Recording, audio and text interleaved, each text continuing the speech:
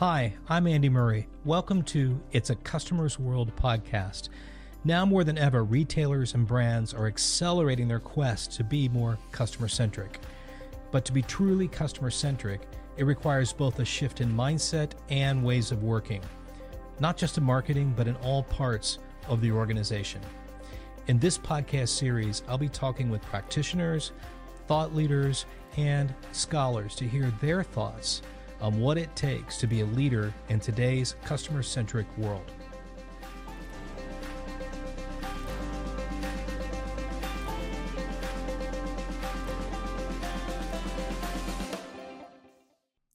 Hello, everyone. In this episode, we continue our series of exploring the evolution of retail media networks.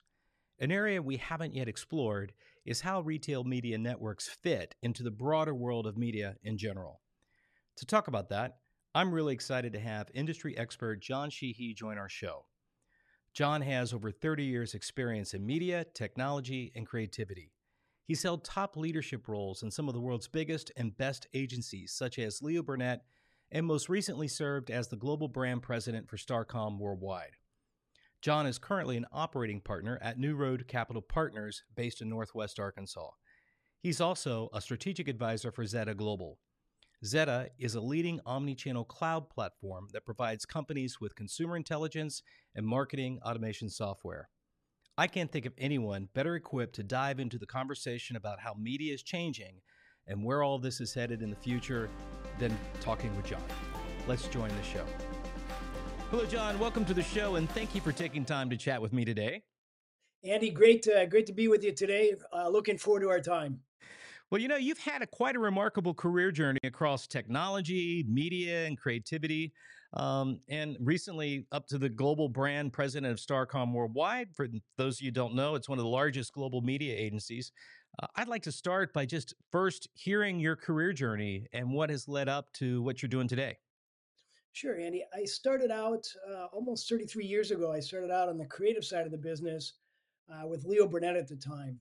And I was fortunate because Leo Burnett had some great clients, and really the ethos there was always be an extension of that client, understand their business, be a strategic partner business for them, and then bring them the ideas at the time that helped their brands grow. And so that was a great foundation. I did that for about 20 years. I was fortunate enough to work U.S. and abroad in that role, always on clients. And then about 2010, the opportunity came and the industry was changing, and I decided to jump over to the media side. So I've spent about 13 years on the media side of the business. Started out as Starcom MediaVest Group, evolved into Publicis Media, and throughout that time, working around the globe with many of the world's best clients, it was really an interesting time because, as you know, everything was moving digital, search, social, all the budgets were shifting in that direction. And now, if you look at the last 3 to 5 years, you're seeing everything continue to move, whether it's on the front end, leveraging data, or on the back end, bringing solutions so that people and consumers can go from awareness to purchase through commerce. So an exciting run. And if you cut me open, I'm a client guy. Always have been, always will. I thought the most interesting part of being a client partner was really helping them strategically define where they wanted to go, and then bring the parts or the partners to bear to unlock that for them as they look for solutions in terms of helping them create that great consumer experience. Well, leading through change like you did in the earlier stages, 2010 and what happened there, it's really difficult sometimes for clients to stay on top of that level of change and know strategically what to do versus, tactically what to do. So I really appreciate your perspective there. And I look at what's happening today with media and retail media networks and this explosive growth in the last couple of years, depreciation of cookies. It feels to me like, and I can have it wrong, I don't know media at the level, of course, that you do, but it feels like we're in the throes of a lot of change that rivals that earlier digital transformation. I mean, how would you characterize what's happening in media today? It's certainly exciting, and change is afoot every day. I think we all see that, we all face that. But for me, it's a great opportunity. I think on 3 levels. First, the world continues to become more addressable as things move more digital, not only does it throw off data, but that addressability because you're able to identify that audience better, get the better audience insights, and then certainly activate. And if you think about full circle, not only can you activate, but you're also being able to attribute to performance and get from beyond some simple awareness frequency model to more business outcomes. So, media sits at the strategic foundation because that's involves the audience, the investment dollars, and then optimizing those dollars to business outcomes. So, that journey is very, very exciting now more than ever. As you mentioned, cookies are going away. So, in a way, that has to be addressed so that we can continue that in a very privacy compliant world. But that's just demanding more and more from what we can do with technology, whether it's machines, automation. The consumer, what we want to do ultimately is give them a seamless experience. So you're bringing that all together, and media has been a great fulcrum for being able to make that change. And how have you seen clients being able to keep up and not just keep up with it from a tactical perspective, which is quite a chore because it does take quite a bit of technology investment on the client side, but also when the agency partner side. But how have you seen them adapt and change organizationally to take advantage of the opportunity in a strategic way? Yeah.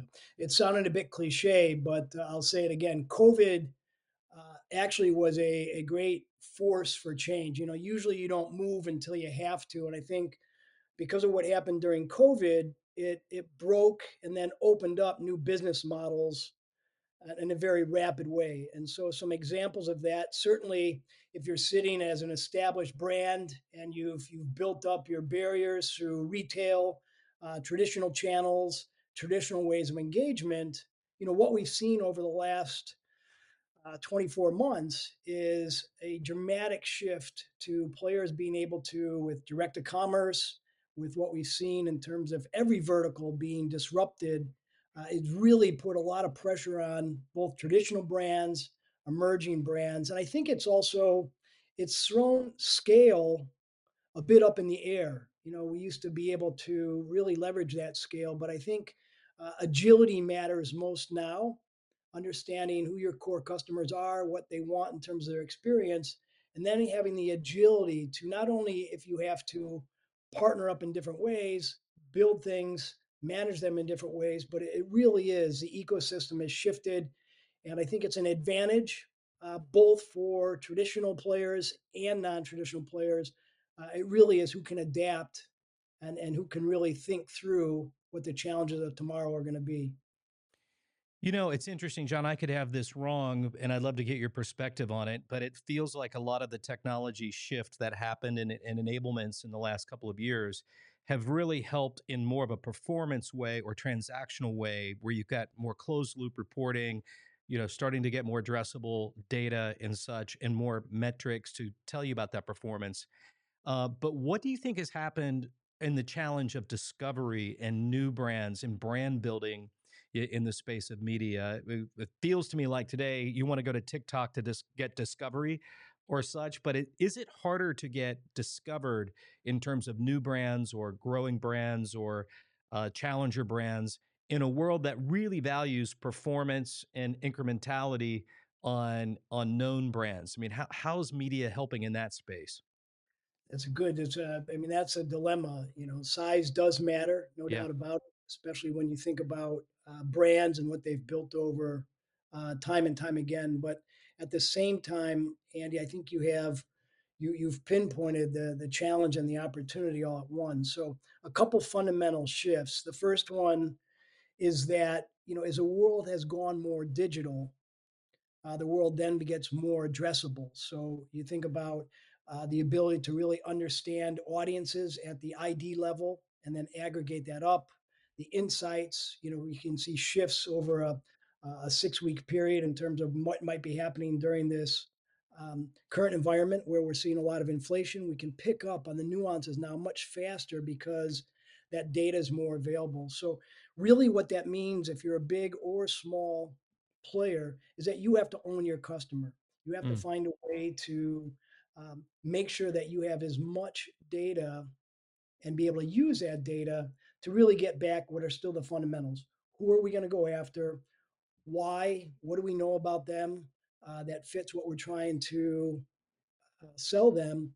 And then be able to activate against that. And what digital has done is it allowed us to do that. So you look at the identity, if I break it down, you look at what Amazon has done. They own their customer, they have purchased data. Walmart has done that. All the big retailers have done that. And we'll come on, I think, talk about retail media in a minute. The Googles, the Facebooks of the world, they created this with the walled gardens. From a holding company standpoint, you've seen Publicis with Epsilon, you've seen IPG with Axiom, you've seen Dentsu with Merkle. And the reason everyone's doing this is they understand that you have to have a view of the customer that then gets blended, joined together with that view, whether it's your client view or a retailer's view. And that enables you in this world to target better. And then, to your point, be able to drive the performance because you can activate in a digital world and be able to attribute that across many, many more channels and then be able to hopefully optimize that more in real time. There's still a bit of a lag, but it's much faster, and it goes back to the agility than we had when we were waiting for Nielsen results, a quarter, 6 months post, and that was Yeah. the only truth we have. So, if you're a big brand and you're able to have already a view of your customer, that's great. What are you doing to start with that view, add to it, and build as you move forward? And if you're a smaller customer, take some of these disruptors. Warby Parker is a great one in terms of eye care, going against behemoths. They're able to use that to be able to cross sell and really take the pulse and make sure that they're meeting that consumer as their needs changed and stay in front and foremost with very focused message. Remember, you own the data. You're able to use that in a much more agile way and a much more cost effective way than if you're just buying for awareness and trying to hit some broad metrics. That's really insightful and super helpful. And it does seem like because of the technology changes, what you could do is almost limitless.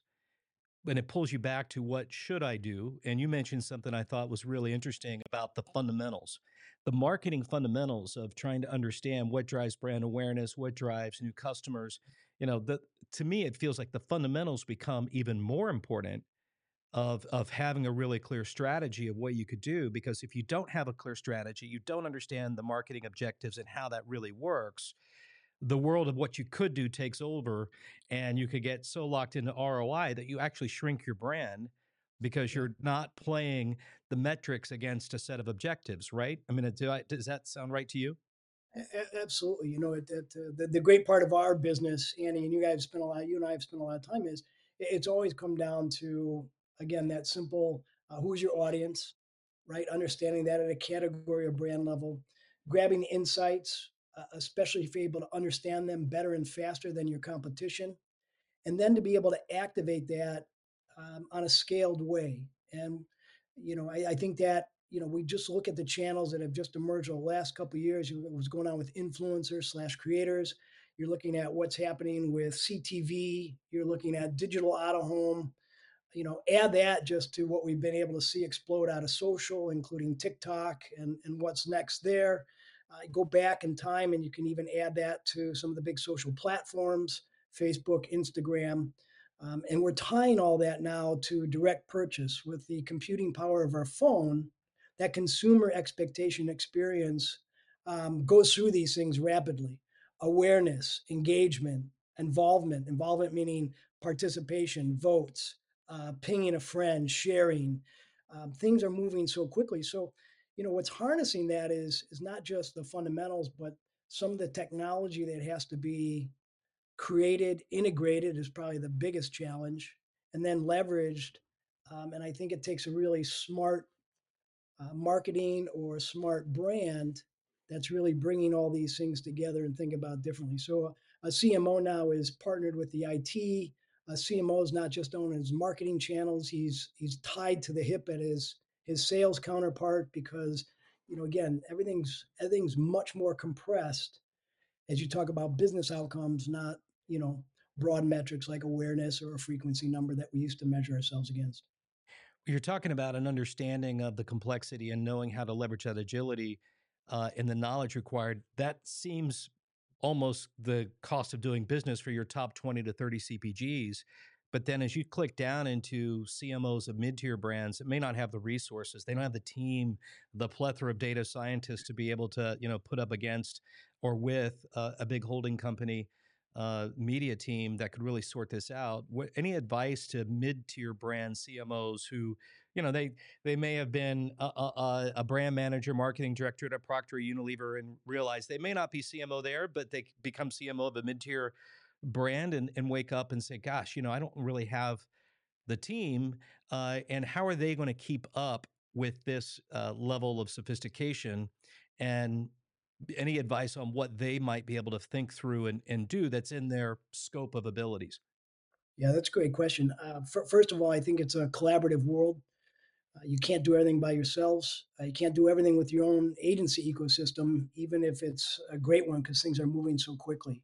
And so you have to, again, it comes back to fundamentally knowing what your strategy is, and then having a plan that allows you to partner and manage all the moving parts and partners together in a very integrated way to get to that business outcome. So a good example, there's a company I advise for called Zeta Global. And what Zeta has built is an identity platform that allows them to see over 230 million individuals in the US.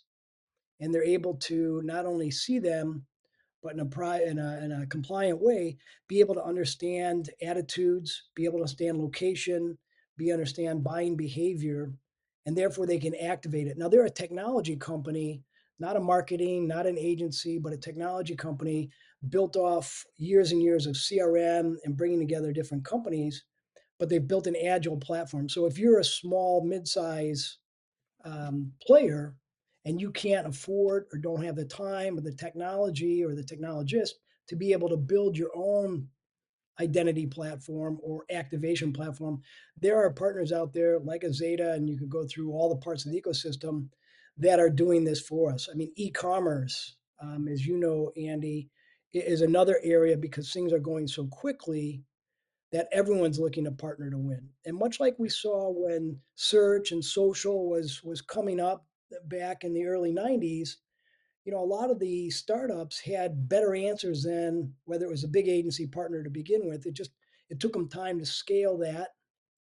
They maybe were acquired or they were built in another solution, but same thing's happening now as we look at the rapid changes going on in the whether it's retail media slash commerce world. And so it's really exciting to be a marketer or someone coming into this business to be able to go up those type of learning curves and be able to apply things and get learnings very quickly as opposed to a 9-month pilot or a year pilot to figure out if we got the next big idea. So Well, I love the yeah, way you think. I love the way you think, John, and I think you see the changes in front of us as opportunity, and I do too. And when I looked at, when I started in the shopper marketing space, it was kind of a fuzzy area. It grew really fast, all about first moment of truth. Now it's probably about first moment of commerce and where you can really connect. Not that those shopper marketing fundamentals are gone. It's just there's another layer of opportunity there, which brings me to probably answer my own question here. What you're doing today with New Road Capital, because you see that opportunity. Is that part of your next season of saying, like, how can I help influence capital allocation against some of these new opportunities that may be undercapitalized but really spot on in terms of catching these waves that's happened in the last couple of years? yeah, absolutely. And I think that's a good way is capturing. So at New Road, as an operating partner, you're trying to identify those clients who are filling some of the gaps in the disruptive areas, or they're bringing together technology solutions because they've able to see things very clearly and really be able to focus on some of the things that were broken. And then what you're trying to do is help them think through how are you going to scale that business, where are the right connections, whether it's at a client level, at a holding company level, at an industry level, to really help them with a network effect that allows them to do what they have such a passion for, which is solve these big holes. So There's some big holes as we've talked about. The challenge isn't just understanding. As GI Joe used to say, knowing's half the battle. The other half is doing. Yeah.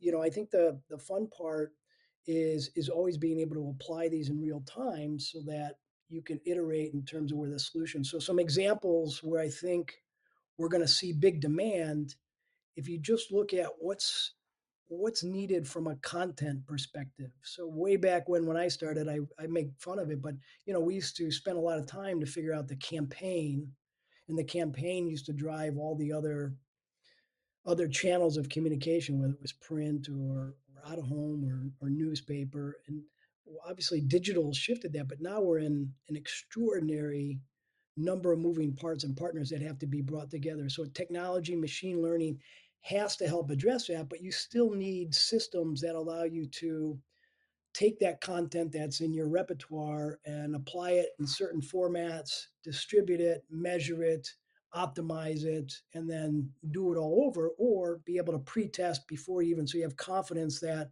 hey, this new CTV ad, this new streaming that I'm going to give a try in Seattle against this type of user, that's been optimized before you even bring it to market. And again, agility to me, and those who can think and manage that in a very agile way are going to be the winners, whether you're a big client, a small client, a startup, or a big technology. Continue to innovate to stay ahead of all this competition that's coming to the marketplace. Yeah, but that's well said. And I also think the VC industry has matured quite a bit. I think back in 2004, when I was looking to scale, really the strategics were the only opportunity really to grow and to take that on at the next level. And that's kind of been the case for some time.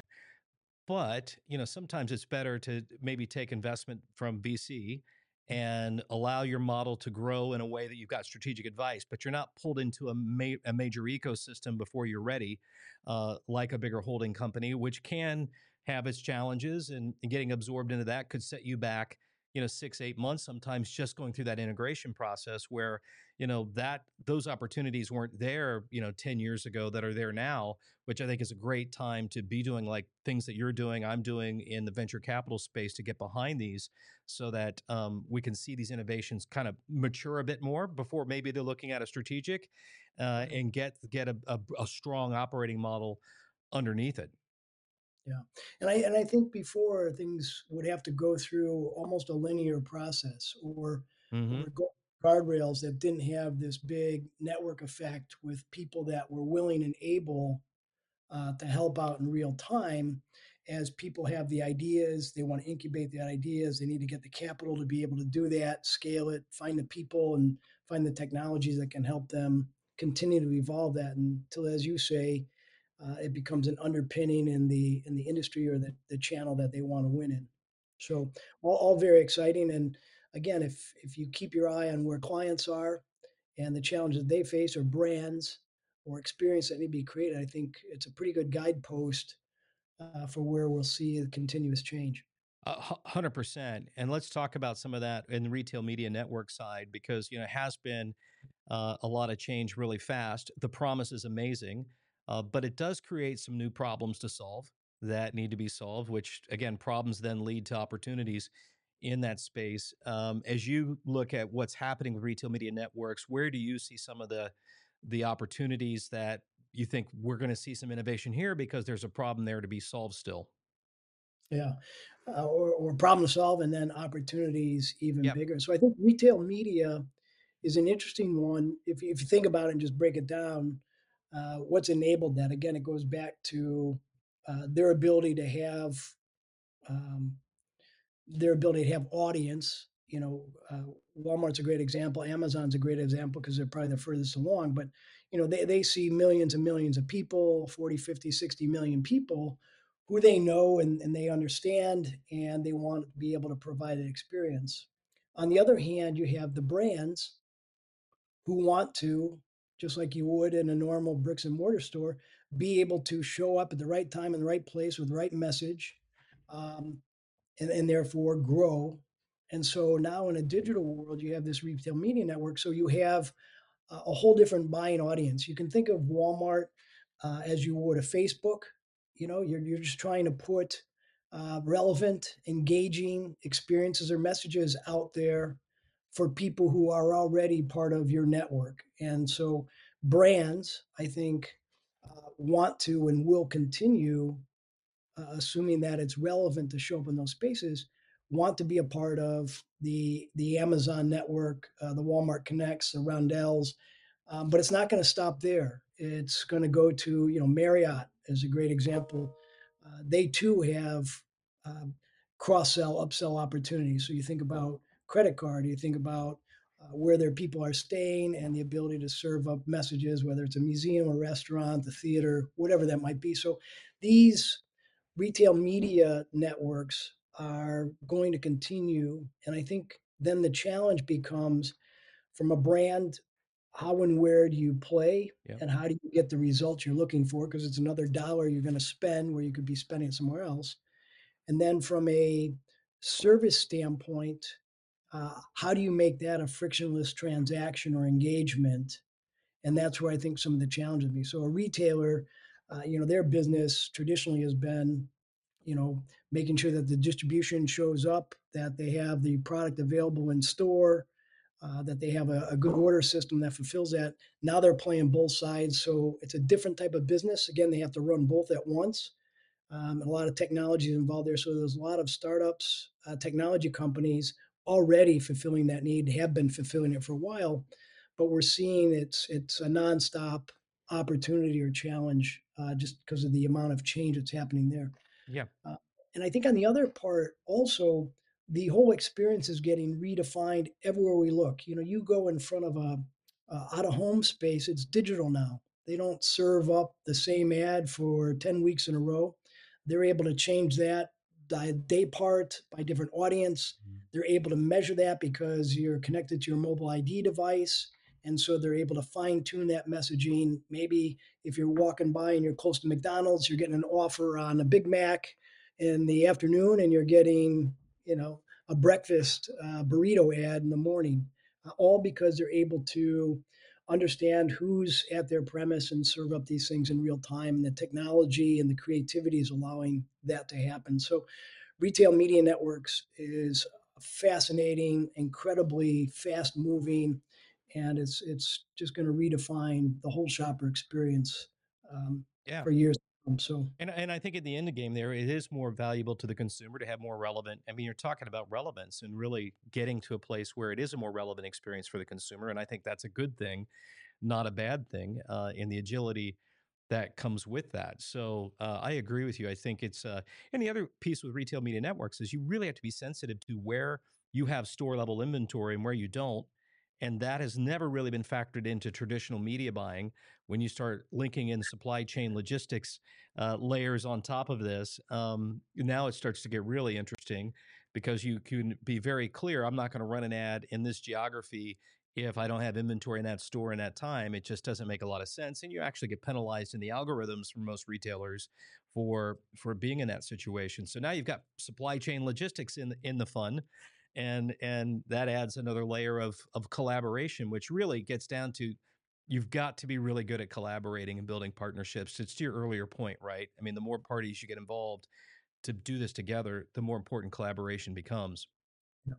I just look at it too. If you just think about what you just said for a minute, we used to have to run up 60, 70 ACV distribution before you'd think about launching a national product because that was the game. Now you can take regional, you can take fully online if you want, but you can combine that and then you combine a much more efficient way to engage them, whether it's through influencer, through social media, and then CTV or connected TV. You're now able to execute video targeted, relevant, carve out marketplaces like it's nothing. So again, it goes to big brands, regional brands, smaller brands. That's a tremendous opportunity because if you want to prove that you have a viable business to the big WalMarts, coming to them, having shown what you can do in a regional or even in a couple markets is a big selling point, as you know. And just look at the number of brands you've experimented with in the last the Oh last yeah. 12 months, or in the last 6 weeks. Oh yeah. Thanksgiving's a great time to go out and figure out what's new. Well, and brands that launch DTC and then start moving into physical have a tremendous insight. If they've used to working with first party data, all of a Yeah. sudden now they've got an edge that many of the bigger brands that have always been through retail are struggling actually to build some of that first party data on their own. And so, it's not just the big wins here. It is does level the playing field. So, John, we work a lot with the University of Arkansas, the Walton College of Business, and I had a chance to visit with Molly Rapert, the professor of marketing there. And she typically, for these interviews, I tell her who's coming, she'll send in a question or two from the students. Do you mind taking a few questions that students had on their mind? No, that'd be great. Okay, well, the first one's actually from the teacher herself, Molly. As she heard you were coming and asked a question. She said, "In this most recent stage of your journey with New Road Capital Partners, how will your expertise with media, creativity, and technology converge in this new space?" It's a great question. I think first, again, I just look at my experience and what I've tried to do throughout my career is, and I've had the opportunity to look across many different categories, many different markets. And so I think, big believer in fundamentals. I think the first thing you do is you look at a space and try and understand, not the depth and breadth of it, but find out where those areas that you think there's going to be a lot of opportunity for disruption, or B, you have a lot of passion for. And I think that's where you start. So we've selected marketing technology as an area, and we started to refine down our thesis in terms of where we think there's going to be a lot of energy and opportunity, and examples like digital asset management, because you think of the number of pieces of communication that have to be managed now and managed in a very agile way, whether it shows up on your e-commerce site, shows up in your retail ad. There's an opportunity to do that better, faster, take away a lot of costs out of the marketing system, and apply back to greater return as your content's more fit for purpose, more relevant, and more engaging, and it shows up in a very automated way. So that's one area. We talked about retail media networks. It's going to be very, very exciting as people look to monetize audiences in that space, because they have such good information in terms of how it's working and the ability to do that in real time.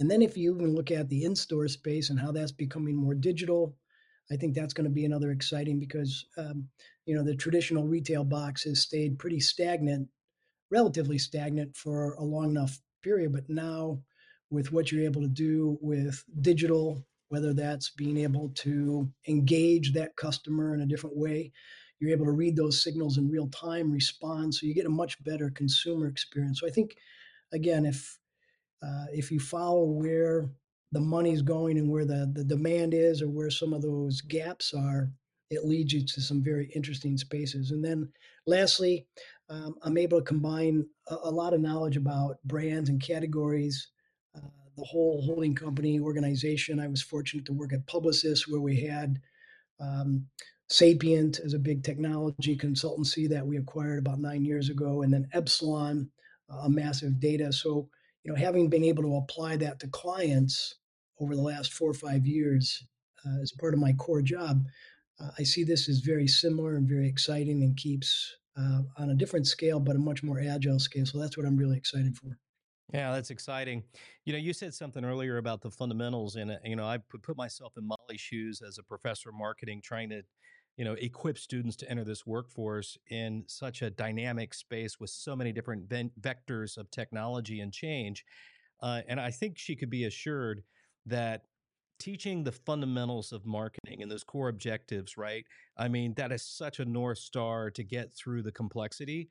And so, in one side, I'd be really intimidated trying to teach students today to come into the workforce. But on the other side, it does come back to really learning the marketing fundamentals as a real basis point. So, would you agree with that, or and what would be your thoughts on that? Absolutely. If you could write a class about the marketing fundamentals and just apply all the opportunity today, it's a never ending book. I think it's always come down to understanding what your brand, what's that reference point that you're competing in, and that's shifting around on a daily basis now, and it's certainly not as stagnant as it once was. And then I think importantly, what's that point of difference? And what's the support for that point of difference? What's the reason that you can be the best, the fastest, the cheapest, whatever you want to be the best at. But I think those fundamentals, brand positioning, audience understanding and insights, ways to activate, ways to measure. These are what underpins success across all markets, across all brands, big or small. Yeah, yeah, the great, well said. Well, I have two student questions, and they tend to be fairly similar in approach because they kind of want to know about leadership, career advice, kind of stuff. And so one's from Kanzi Bennett, College Station, Texas, marketing and supply chain major. She's asked the question: what moments or moment in your career do you feel has refined you the most as a person? I'm very humble. I think for me, it's always been learning from other folks and being part of winning teams. That's always kept me motivated, whether I see myself as a leader of that, part of that, or learning from, playing with winning teams and the energy that comes from that. I just love positive attitude. We can hire all the smart people in the world, but what you can't hire are two things. One, I always find that positive people, positive attitudes make a huge difference.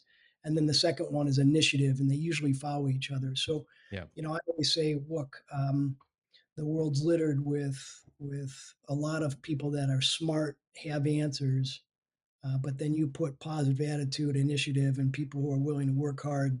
I think that goes as far as we want to take. Well, I don't think you've gone very far in your career as a client person if you had a negative attitude, because clients want to feel that energy and hope and not, oh, yeah, we're kind of screwed, aren't we? That wouldn't go very far. The last question I have is from Taylor Howard. He's from Gunter, Texas. He's a marketing supply chain major. And his question is: what advice do you have for seniors who are beginning their careers? How early did you know what you would be passionate about? Taylor, that's a great question. I'll try and answer that one. I have two kids, one 29, one 27, and I'll share what I shared with them.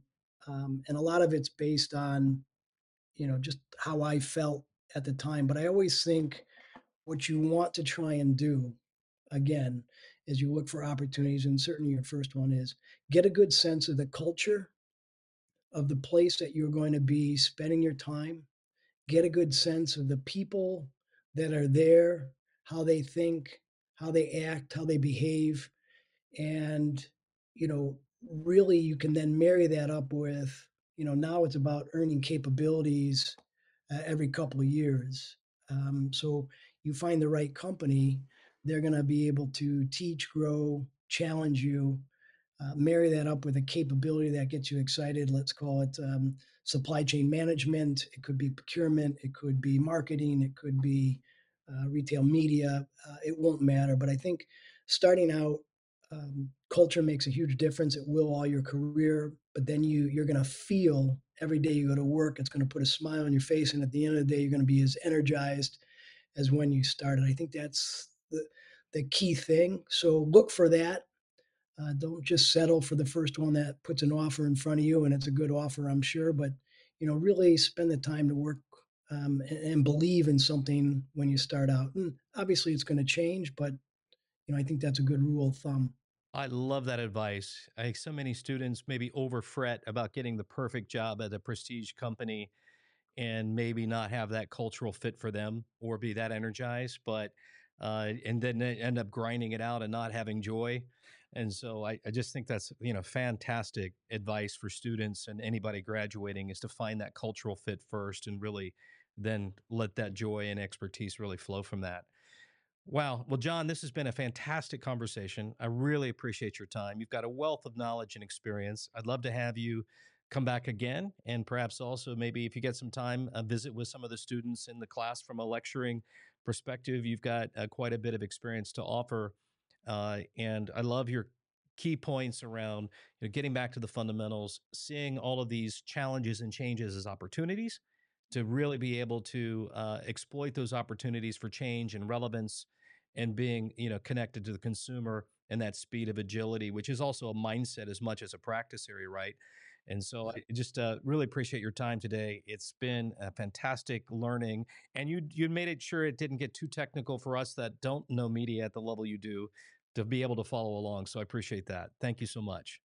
Andy, thank you. And for the students who are watching this, I know not everyone, but um, if you need anything, Andy, myself, we're here to open up opportunities. So never feel as though you cannot ask, and use a network as to the best effect you can. It's a fantastic businesses that we've been fortunate to touch, and our biggest challenge is and always will be finding talent. It's finding you, not you finding us. So please do me a favor, do us a favor, show your interest, and if there's a good fit, we'll do our best to make it work. So Andy, thank Love you. it. Hey, Have and a great John, can I find you in maybe your LinkedIn profile? Yep. What's the best way to reach you? We could drop that in the show notes. Just drop it in the LinkedIn. That'd be great. Okay, that's great. All right, guys. Thank you, and have a great rest of the day. Thank you, John. That's it for this episode of It's a Customer's World. If you found this helpful and entertaining, I would be so grateful if you could share our show with your friends, and I'd be super happy if you subscribe so you can be updated as we publish new episodes. And if you really want to help, leave us a 5-star rating and a positive review on Apple Podcast or wherever you listen. It's a Customer's World podcast is a product of the University of Arkansas's Customer-Centric Leadership Initiative and a Walton College original production.